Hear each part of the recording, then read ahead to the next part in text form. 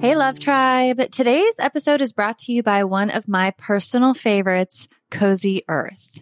They've got something special for all the mothers out there. So anyone who wants to shower the special woman in their lives with love and the comfort they deserve, listen up. Hands down, Cozy Earth has the best sheets, bedding, pajama sets, and more. So today, I'm excited to share that Relationship Advice listeners get an exclusive 35% off discount. Simply go to CozyEarth.com and use the promo code I do at checkout. The first time I tried their bamboo sheets, I was blown away. The comfort level is insane. I just love slipping into their seriously soft and cool sheets after a long day.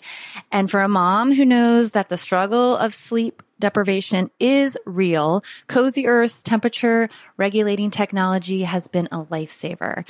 No more waking up sweating or freezing. But what really sold me is the quality of the bamboo sheets. They are by far the most comfortable sheets I have ever slept in. They are made to last years, which they have. I think at this point, I have about 6 sets of them. And they have a 100-night sleep-free trial and a 10-year warranty. So you know you're getting something that is going to stick around.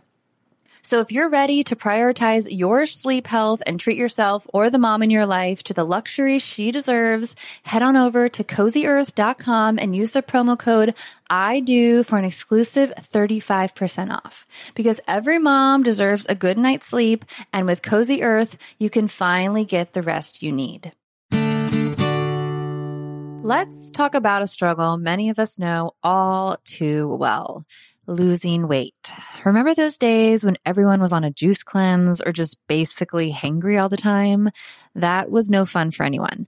Well, there's a better, more sustainable way to shed those pounds. Today, I want to introduce you to Ro Body. It's not your typical weight loss program. Instead of all the gimmicks, they offer access to the most popular weight loss shots on the market. But here's the real deal. They pair these shots with simple lifestyle changes, helping you lose 15 to 20% of your weight in a year on average, and actually keep it off. Plus, over 200,000 people have already seen results with Ro Body. So what sets Ro Body apart? The support. They handle all the insurance stuff for you and give you access to a provider whenever you need them. And the best part, you can sign up online from home, no doctor's appointments, and no waiting rooms. Say goodbye to those days of hangry juice cleanses.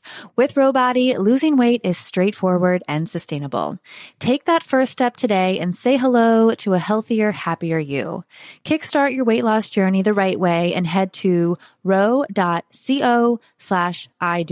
That's ro.co/IDO.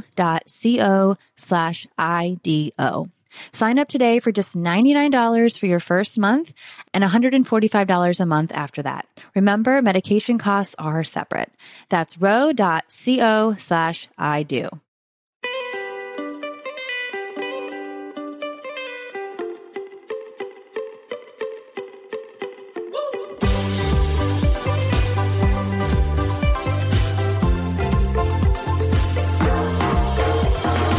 Take me to the place in the middle of the sun.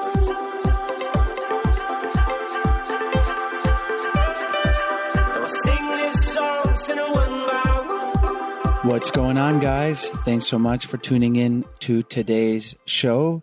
I really enjoyed my conversation today with Kate Loree. Kate is a sex-positive licensed marriage and family therapist with a specialty in non-monogamous, kink, LGBTQ, and sex worker communities. In addition to her master's in marriage and family therapy, she also has an MBA and is a registered art therapist. And today we talk about consensual non-monogamy. And Kate has also been a practitioner herself of consensual non-monogamy since 2003. So I think that's important in listening to her, and she's drawing on her experience personally and in her work with her clients. And we talk about how to navigate it, whether you're in it right now, you're just curious, or you're beginning to start. There's lots of things to be aware of and things that can make it hard that Kate touches on. And it's a really broad topic because there's all kinds of ways to structure a consensually non-monogamous relationship. So we cover a lot broadly, but I think you guys will really enjoy today's show. Like I said, whether you're new to it or experienced and have been practicing for years. As always, thank you so much for tuning in. We really appreciate it. We hope you're having a wonderful day, evening, night, wherever you're listening to this show. Sending you lots of love if you're struggling through a breakup or just trying to figure things out, because one of the things Kate says is just to understand that you're having a human experience and sometimes things get hard and difficult and that you are not alone. And that's why I love doing this show, to be able to get the information for myself, share it with you guys, and to tell you that you are not alone. Enjoy today's episode.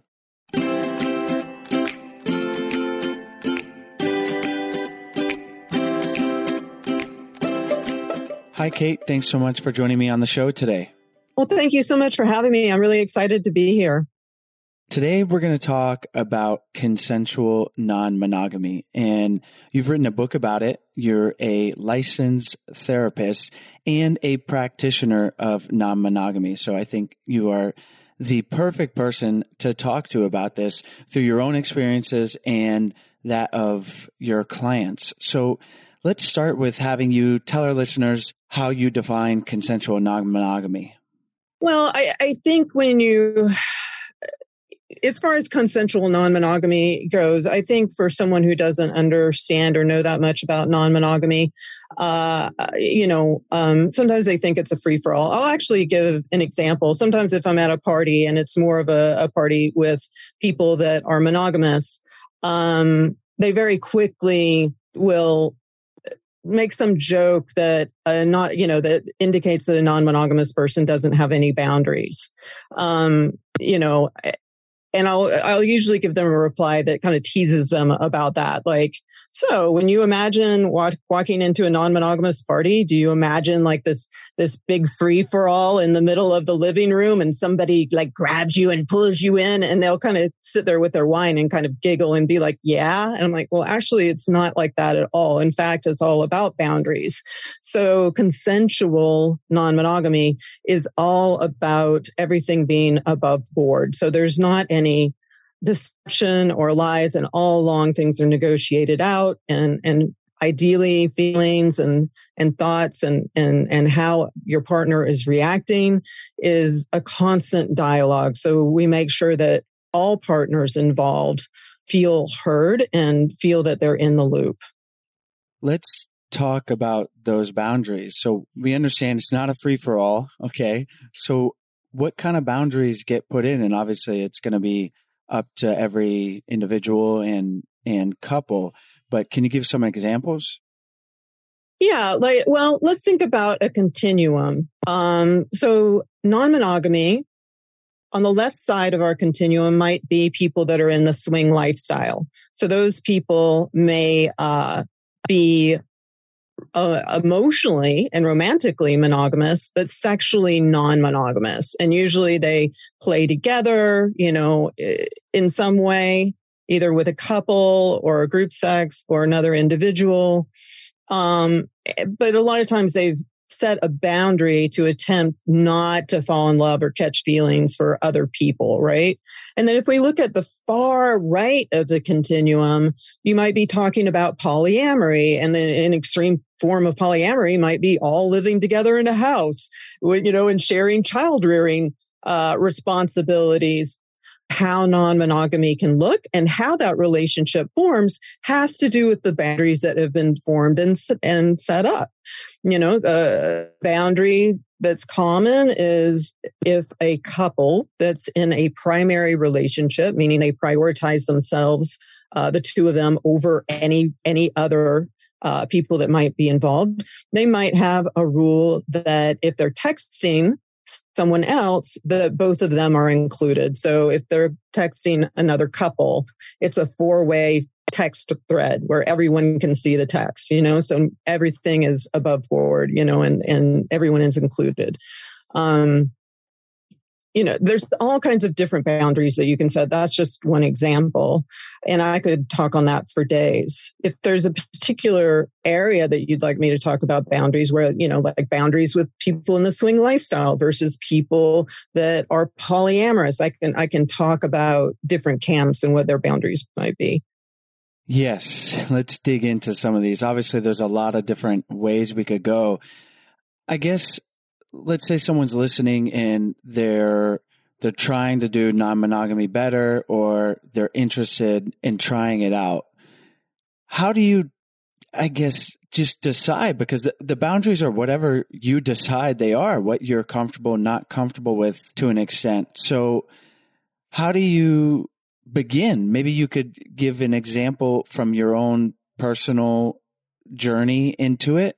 How do you begin setting the boundaries if you've never been there before, Well, I can do a little bit of both. I can talk about it in generality and I can talk about myself. In a general sense, I'd say on an individual level, I would invite anyone out there listening to think about your own backstory. Now, the more you have a backstory that is secure, where you felt loved, where the people that were supposed to love you had your back and showed up for you, the easier non-monogamy is going to be because you don't have that many attachment injuries. The more you have a backstory in which, you felt betrayed or you watched your loved ones be betrayed, the more you look back on your backstory and say, the world has taught me that it's not a safe place, the more non-monogamy is going to be hard for you. That doesn't mean you can't do it. It just means you probably want to pump the brakes a lot, go slower, track your body, practice mindfulness, practice meditation, and make sure you have a partner that is really loving and compassionate. You do not want to be hooked up with a partner with narcissism if this is your backstory, And so a lot of how you start off may be indicative of what your past is, because that will help you know how slow you need to go. And if you have partners that have a lot of injuries in their backstory, again, I would invite that person to pump the brakes and go slow out of compassion for that partner. In terms of my own backstory, before I became non-monogamous, I had an 11-year monogamous relationship. So I know what it is to have a very long-term relationship that's monogamous. And then after that, I had a 13-year non-monogamous relationship and marriage. When I first got introduced to it, I was new to LA. I was raised in the deep South, even though my family was, very open-minded, not your typical Southern family at all. But still, it's like I hooked up with this LA artist, and within a month, he's like, why don't we try non-monogamy? And I was like, what? But that was way back in 2003. That was a long time ago. And so we started out in the swing lifestyle back then. Now I would say I'm more solo poly at this point. But for me, the swing lifestyle was an easier start point because it was just sexual non-monogamy. For me to start out with being also emotionally non-monogamous, which is, being poly, that would have been harder for me. But not everybody's like that. For some people, poly is easier than the swing lifestyle because that deeper connection is easier for them than to imagine having that lighter recreational sex that comes with the swing lifestyle. Before we continue on, we're going to take a short break to tell you about our sponsors. Money is one of the biggest stressors in relationships. While worrying about it doesn't help a ton, Earnin actually does. Our sponsor, Earnin, is an app that gives you access to your pay as you work, up to $100 per day or up to $750 per pay period. Many couples end up fighting about finances, especially when surprise costs arise. Earnin allows you to seamlessly deal with that unexpected trip to the vet or the last-minute gift for loved ones without any stress, letting you and your partner focus on what really matters. Earnin is helping millions of Americans to feel self-sufficient and to worry and fight less about money. All of this without debt trap, mandatory fees, or credit checks. Download Earnin today, spelled EARNIN, in the Google Play or Apple App Store. When you download Earnin app, type in relationship advice under podcast when you sign up. It really helps the show. That's relationship advice under podcast. Earnin is a financial technology company, not a bank. Subject to your available earnings, daily max, pay period max, and location. See earnin.com/TOS for details. Bank products are issued by Evolve Bank and Trust, member FDIC. When you work full-time, have kids, and run a podcast, it's hard to make time for a multiple-step skincare protocol. That's why I'm excited to tell you about today's sponsor, OneSkin. Their products make it easy to keep your skin healthy while looking and feeling your best. Let me repeat it. They make it easy. No complicated routine, just simple, scientifically validated solutions. If you're looking for skincare products that are simple and effective, for a limited time, you'll get an exclusive 15% off your first OneSkin purchase when using the code IDO when you check out at oneskin.co. I've been using OneSkin's body lotion for about a month, and I've already seen noticeable improvements with small wrinkles and textures on my skin, specifically on the back of my neck and the back of my hands, two places where I get a lot of sun. Plus, my skin looks and feels healthier all around. It's all thanks to OneSkin's revolutionary OS-01 peptide, the first ingredient proven to deactivate aging cells responsible for lines, wrinkles, and thinning skin. Unlike traditional skincare products that only mask symptoms, OneSkin pioneered a new approach integrating tissue engineering and cutting-edge science to enhance skin biology for lasting resilience against aging. OneSkin is the world's first skin longevity company. By focusing on cellular aspects of aging, OneSkin keeps your skin looking and acting younger for longer. Get started today with 15% off using the code IDO at oneskin.co. That's 15% off oneskin.co with the code IDO. After you purchase, they'll ask you where you heard about them. Please support your show and tell them we sent you.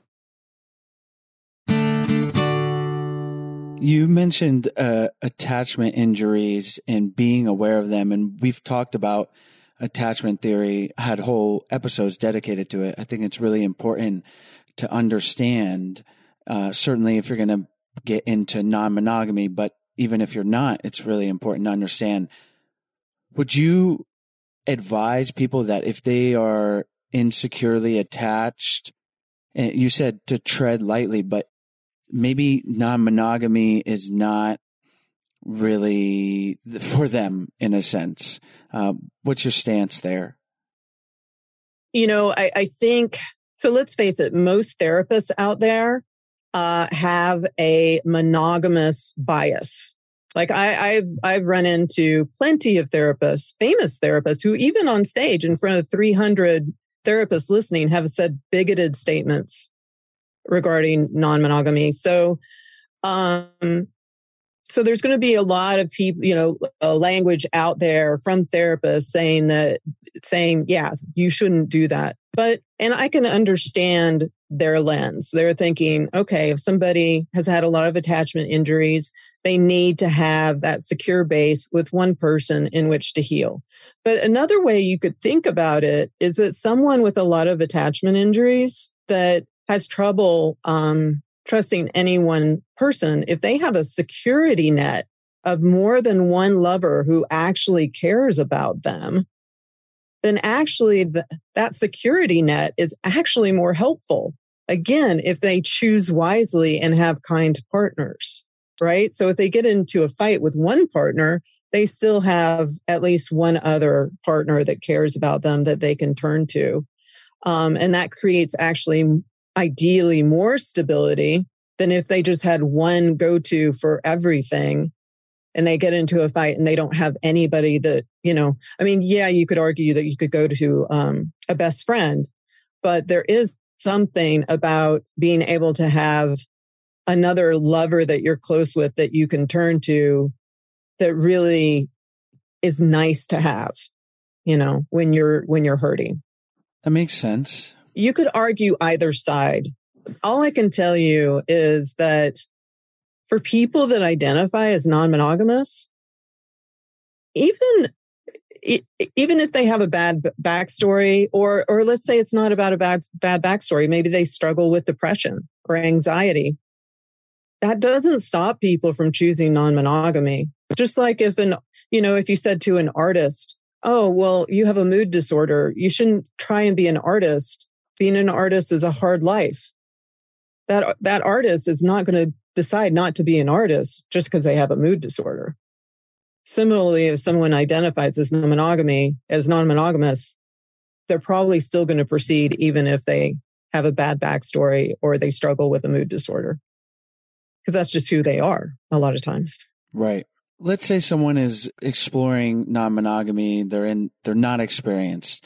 What are some of the big mistakes that people make that we want to help them avoid if they're listening right now? Gosh, we could talk on that for days, but I think sometimes, how should I put it? If you have two people that are going into non-monogamy that are securely attached, then their mistakes, quote unquote mistakes, are going to be probably lesser mistakes, right? Because they already have that secure base. But a lot of times in relationships, regardless of the model, whether it's monogamous or non-monogamous, you have people that attract to each other where one person is kind of an you could call it an overtaker, and one is an overgiver, and they tend to date each other. So if someone is an overgiver and they're non-monogamous, they have a tendency to say yes when their yes is not a true yes. And they have a tendency to do that repeatedly. And over time, that mounts into being kind of low-key trauma that they don't recognize. And if they're dating an overtaker, somebody with some mild narcissism or what have you, that's always pushing them that, further and telling them that they're being selfish and controlling when they try and set a boundary. Again, trauma can mount over time, that's not even recognized a lot of times. So in that kind of dynamic, that's probably one of the most harmful dynamics you can find. There's plenty of people that have been non-monogamous for decades that are incredibly happy and really feel non-monogamy has lit up their life and made their life better and more exciting and more sustainably sexy. But there are folks out there in these overtaker, overgiver scenarios where one person is trying to be kind of like good poly. They're trying to be that model of that person that is not controlling and all of this sort of thing. And in the process, they're saying yes when it's true yes. So basically not checking in with themselves and communicating, hey, this is a boundary. This is something that doesn't feel good, and just going along with it. Yeah, a lot of times what happens is they rely on their intellect too much. So, the overtaker might say, well, I want to sleep with, this other person over here. They've always been nice to both of us. They've always been respectful. There's no logical reason why I shouldn't be able to. And the overgiver will just think logically, well, that's true. This person has always been kind to both of us. Yeah. And I shouldn't control you. You're a free human being. It's go and see this person, but they're not checking in with their body and noticing that knife drop inside their gut. They're staying up in their head. They're pushing down their feelings and disowning their feelings, noticing that they have all this anxiety and all that. And if the overgiver starts to track their emotions and their body sensation and just hits pause and says, you know what, can I come back in a couple of days and let you know how I feel about this, or in a couple of hours, and is able to sit with it and go, what does that knife drop in my gut mean? Oh, okay. And then is able to come back to their partner and say, you know what, our anniversary is coming up in a couple of days. Can you wait a couple of weeks past our anniversary to see this person, or you've never spent the night with with anybody. Can you come back at 2 a.m. so we can wake up in the morning together? If they are able to make that ask, that will only come from tracking your body and really checking in emotionally, then from that place, their non-monogamous journey will be way happier. And of course, you have to consider all people involved, including the person that your partner wants to see, because we're all humans and we don't want to operate from a place of couples privilege. But that usually is a game changer if you slow down and track your body. And I'll have to admit, in my own personal life, for a good 10 years of being non-monogamous, I was that person that only made intellectual choices. And it did mount inside of me in a negative way. And as soon as I started to track not just my thoughts, but my body sensations and my emotions, and I made decisions from a grounded place in those three arenas, my life changed and got so much better. There's so much to unpack because there are so many ways to structure this. I guess I'm curious, let's say you're non-monogamous and you mentioned like having a conversation with their partner about seeing this other person. Like that's just an example of a, let's call it a rule that's been created. Do you find that is the healthiest dynamic as opposed to like, don't ask, don't tell? It seems like that kind of would not work if you have a primary relationship, wouldn't be super healthy. Yeah, with don't ask, don't tell. This is the problem with don't ask, don't tell. And I've seen this over and over again in my private practice. And I'll give you an analogy. Let's say Andy and Megan they're 28, around 28-ish, and they're at a beautiful dinner and they're all in love. They've been dating for about a couple of years. And on that dinner, Megan says to Andy, I love you. I just want you to be happy. You don't have to tell me everything. I trust you. I love you. And he's like, really? Are you sure? And she said, yes. And on that night, a don't ask, don't tell relationship has begun.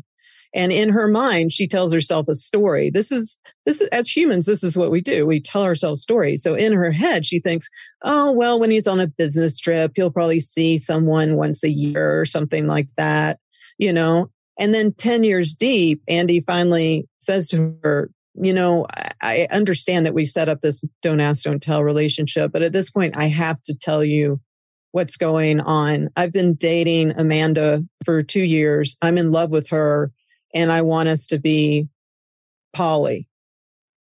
Now, what happened to her is that all these moments that she could have adjusted over time if everything was open have been robbed from her. And all of a sudden she's finding out 10 years of information in one blow, and it will land like a Hiroshima bomb on her. And she won't,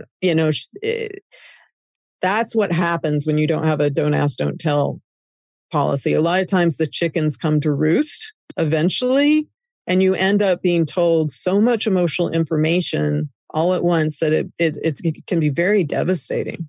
So I never recommend a don't ask, don't tell policy ever, ever.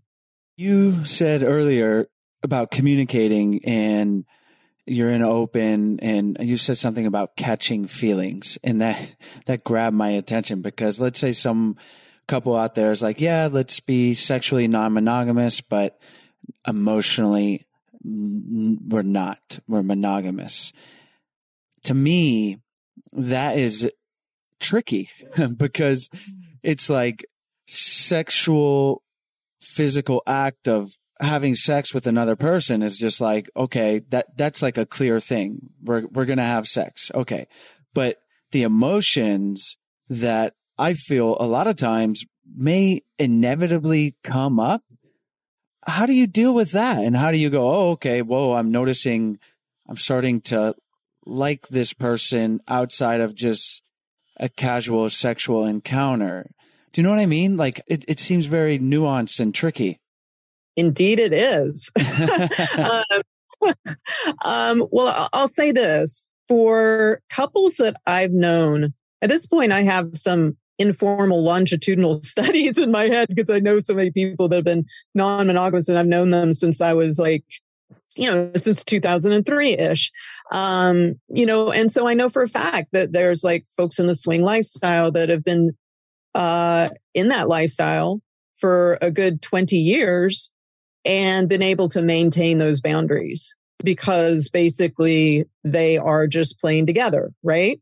So that can be a lot easier to maintain that boundary. But even then, people can have that love at first sight thing happen, but it does help if that's your intention. If your intention is not to catch feelings, always playing together helps as a boundary. As soon as you decide to play separately, to say, oh, well, we just won't fall in love, to me, that's a form of denial. It's like believing that you're a robot or something.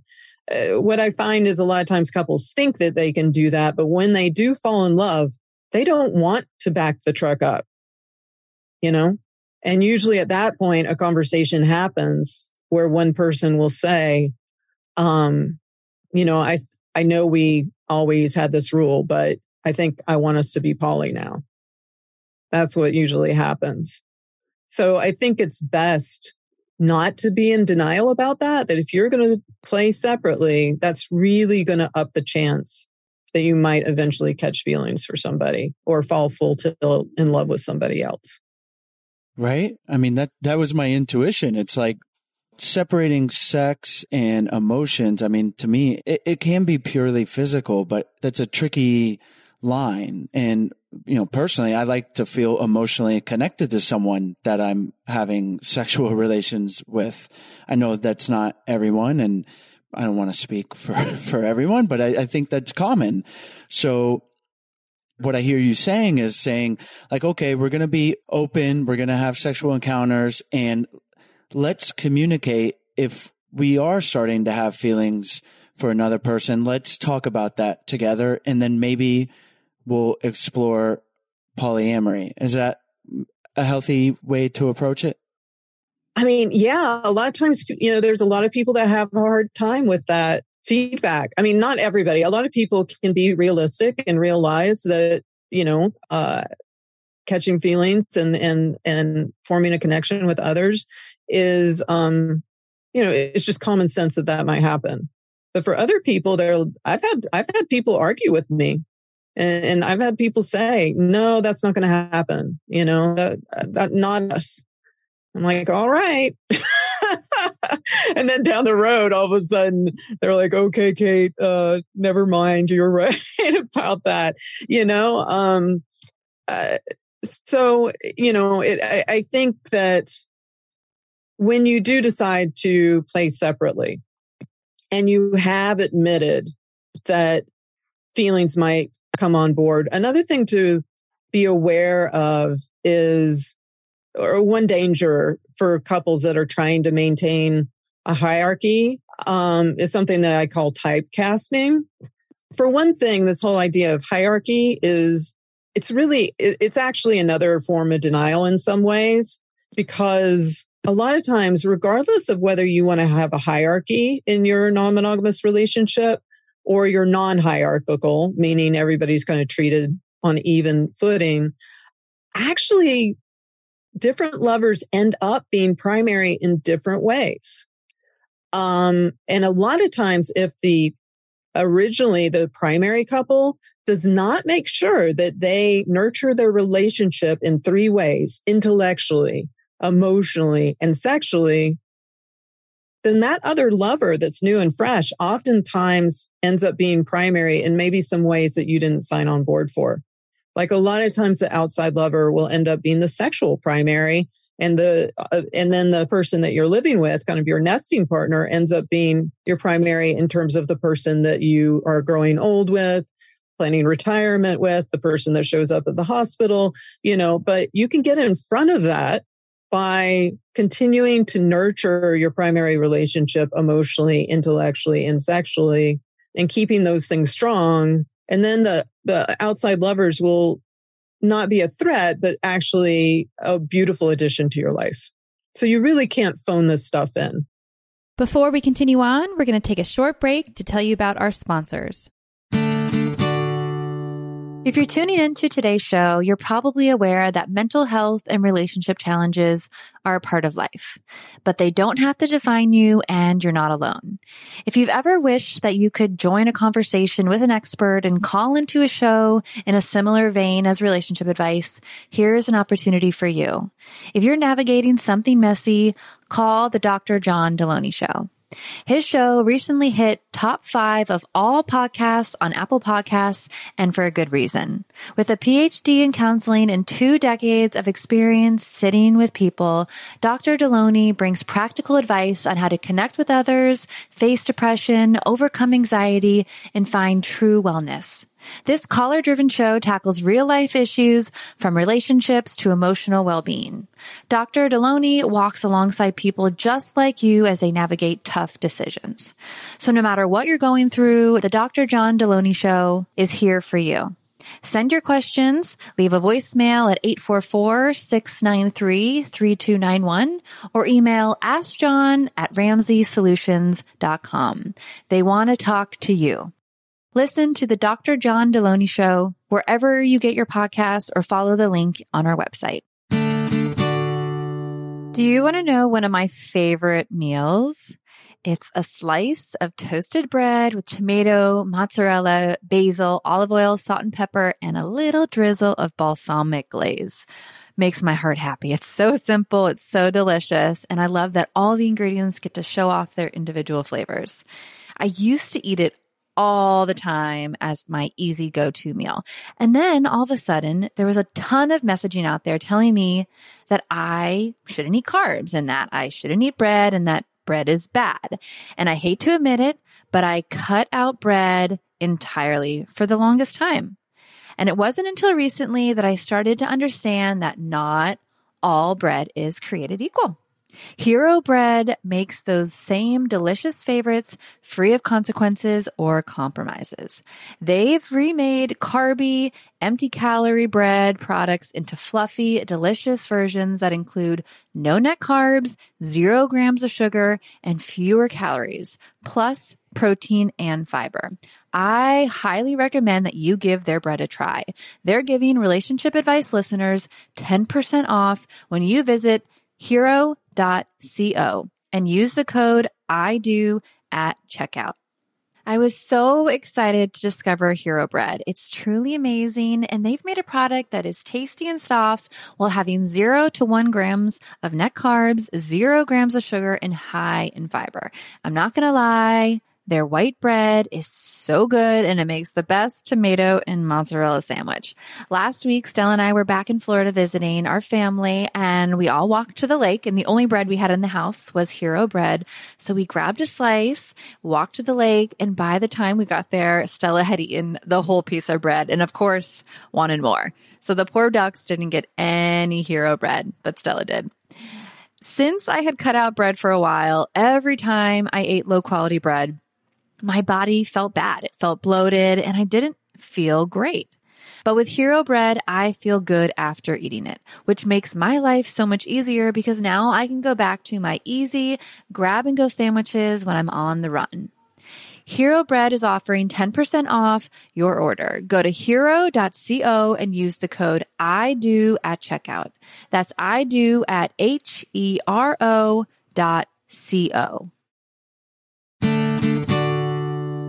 What would you say to someone listening who is like, man, this seems complicated.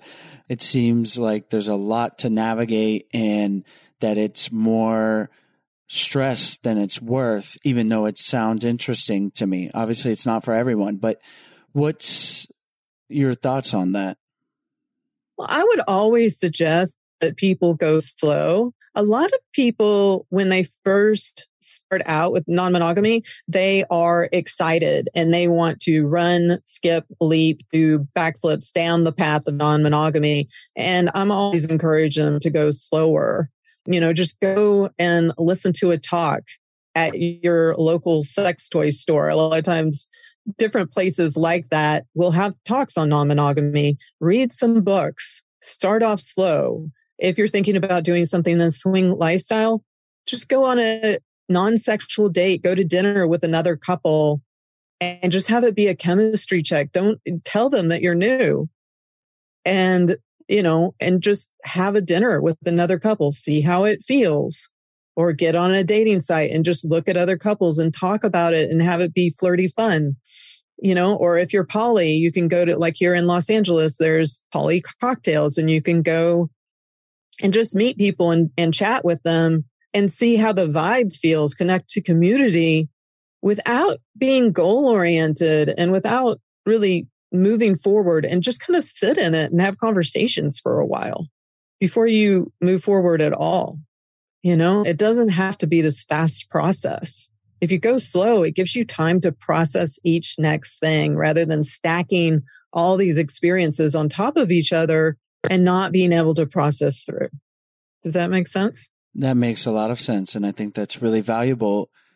Let's talk about jealousy, because obviously that seems to be, as an outsider, the number one threat, the number one thing that has that pit of your stomach feeling of like sharing your intimate partner.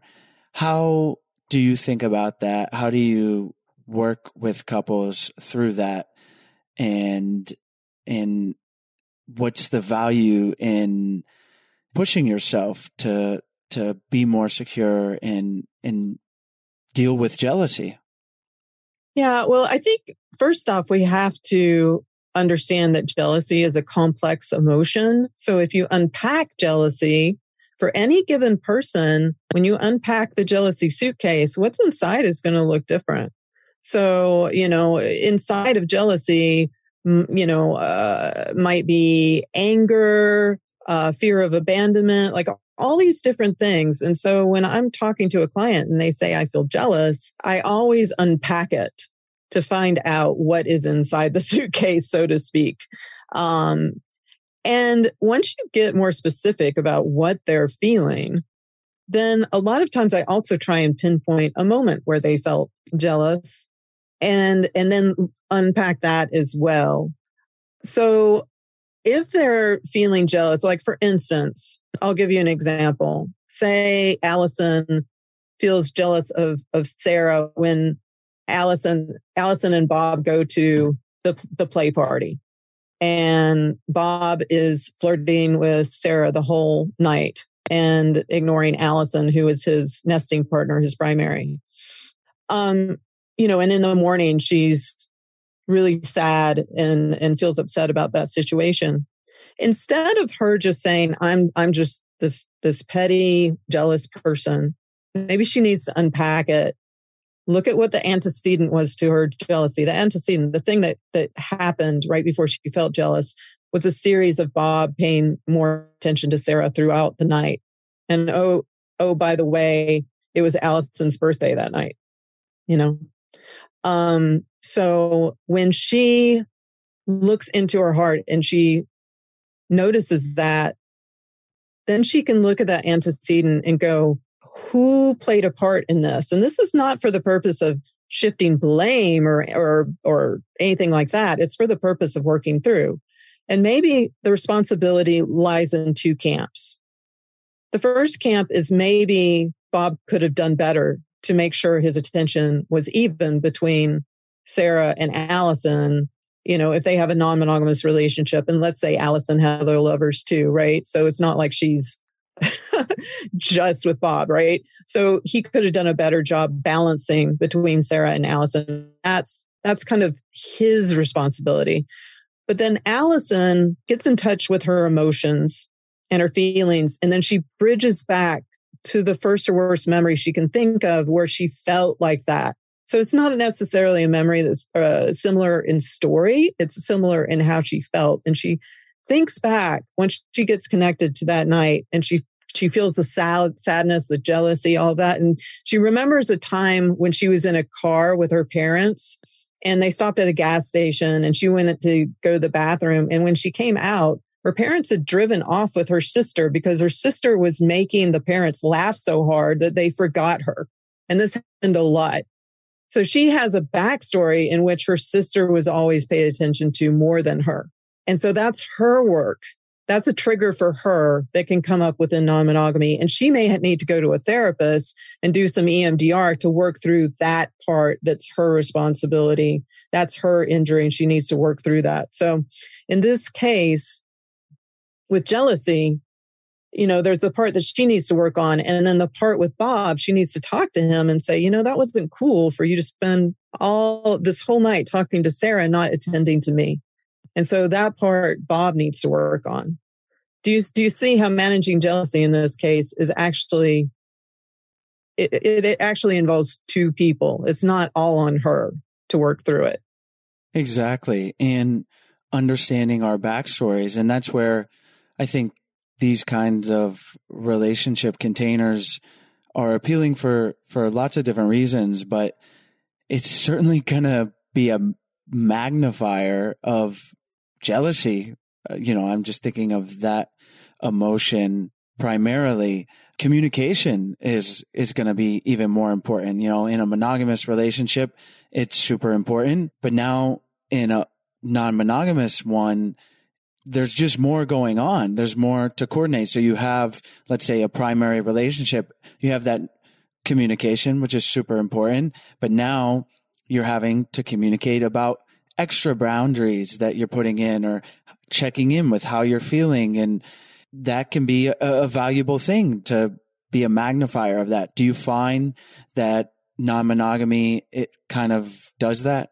Absolutely. It definitely pokes at our unresolved attachment injuries more than monogamy does.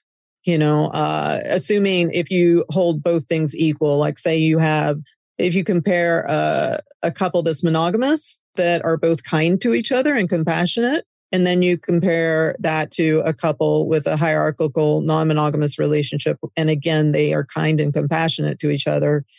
If you hold those things equal, then non-monogamy is still going to poke at attachment injuries more, and so because of that, discussions within non-monogamy can get more heated. With non-monogamous conversations, it becomes even more important that you understand how to ground yourself and take time outs when you're having a conversation.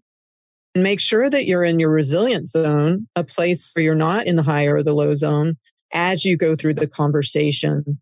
So you may still be using some skills like the Imago dialogue, empathizing, validating, and mirroring, but you are adding in the skill of grounding exercises all through it, knowing how to ground yourself and also learning how to ground your partner, and also learning how to do a proper timeout that's kind so that you can modulate your body, stay in your resilient zone, and actually have your communication skills work for you. Well, Kate, obviously we could talk, as you said, for days about this because there are so many different things that can come up and so many ways to approach non-monogamy. But I think we covered a lot here today. Before we wrap up, can you tell our listeners where they can find you online? And if there's anything you want to leave them with or something that we skipped over that you want to emphasize, and then we'll say goodbye. Well, as far as where you can find me, well, first off, let me just say that I do have a book that's coming out. It's called Open Deeply. And a lot of the things that I talked about today are in the book and way more. It's definitely a book that goes a lot deeper than some of the books that are out right now. And it piles all my knowledge of all of this stuff from about 20 years of being a therapist into this one book, and everything is through a non-monogamous lens, but it can help anybody regardless of what their relationship model is. As far as where you can find me on Instagram or TikTok under Open Deeply with Kate Loree. You can find my book wherever books are sold, and it's on Amazon as well. My website is kateloree.com. That's Kate, K-A-T-E, Loree, L-O-R-E-E. Twitter and Facebook, it's Kate Loree, LMFT. And then I have an Open Deeply podcast. And as far as what I would leave people with, I would just say that, they always say that communication is the most important thing within non-monogamy. I would say compassion is. compassion leads even over communication. Because, I mean, let's face it, you can think about two lawyers that if they were dating each other, they might be stellar talkers. But if you don't have if you don't have the compassion there, it's still going to be a crash and burn, right? Exactly. You know, compassion within non-monogamy is a thing that needs to lead. And that compassion needs to be compassion for yourself and your partner concurrently. It shouldn't be one or the other. It should be both. And that can be hard to do at times, to do both at the same time. But that's where it needs to be in order to be successful in non-monogamy. Well, thank you so much, Kate. That's a great place to leave this conversation. Our listeners can find all the links to your website and to your book in our show notes and on our website at idopodcast.com. And thanks so much for taking the time to come on the show. Thank you so much. And I wish all of your listeners the very best on their journey, whatever it might be, from monogamy to non-monogamy. Thank you guys so much for tuning into today's episode. As always, all the links to the guest as well as any of their recommendations will be in the show notes page. You can find the link to that in the episode description or by going to idopodcast.com. Click on the podcast tab up at the top and you will have access to all the episodes that we've ever done. There are over 300 of them. And while you're on our website, if you haven't checked out our free 14-day Happy Couple Challenge, we really hope you do. It's a free email challenge that we send to you. It's 14 days of fun, easy, doable challenges to help strengthen and improve your relationship. And if you're looking for something that provides a little more help with working on your relationship, whether it's improving intimacy or communication with your partner, or just bringing the spark back, we would love for you guys to check out our online course, Spark My Relationship. We're offering $100 off to all of our listeners if you go to sparkmyrelationship.com/unlock. We've worked with over 15 psychologists and therapists to create the real life tools and strategies that they are teaching their clients. So we wanted to give them to you. It's a self-paced online course that can be done in as little as a month or up to 3 months. You can really decide how much or how little you want to do with your partner, or maybe just yourself. So we hope you guys check that out. It's sparkmyrelationship.com/unlock. Have a great day.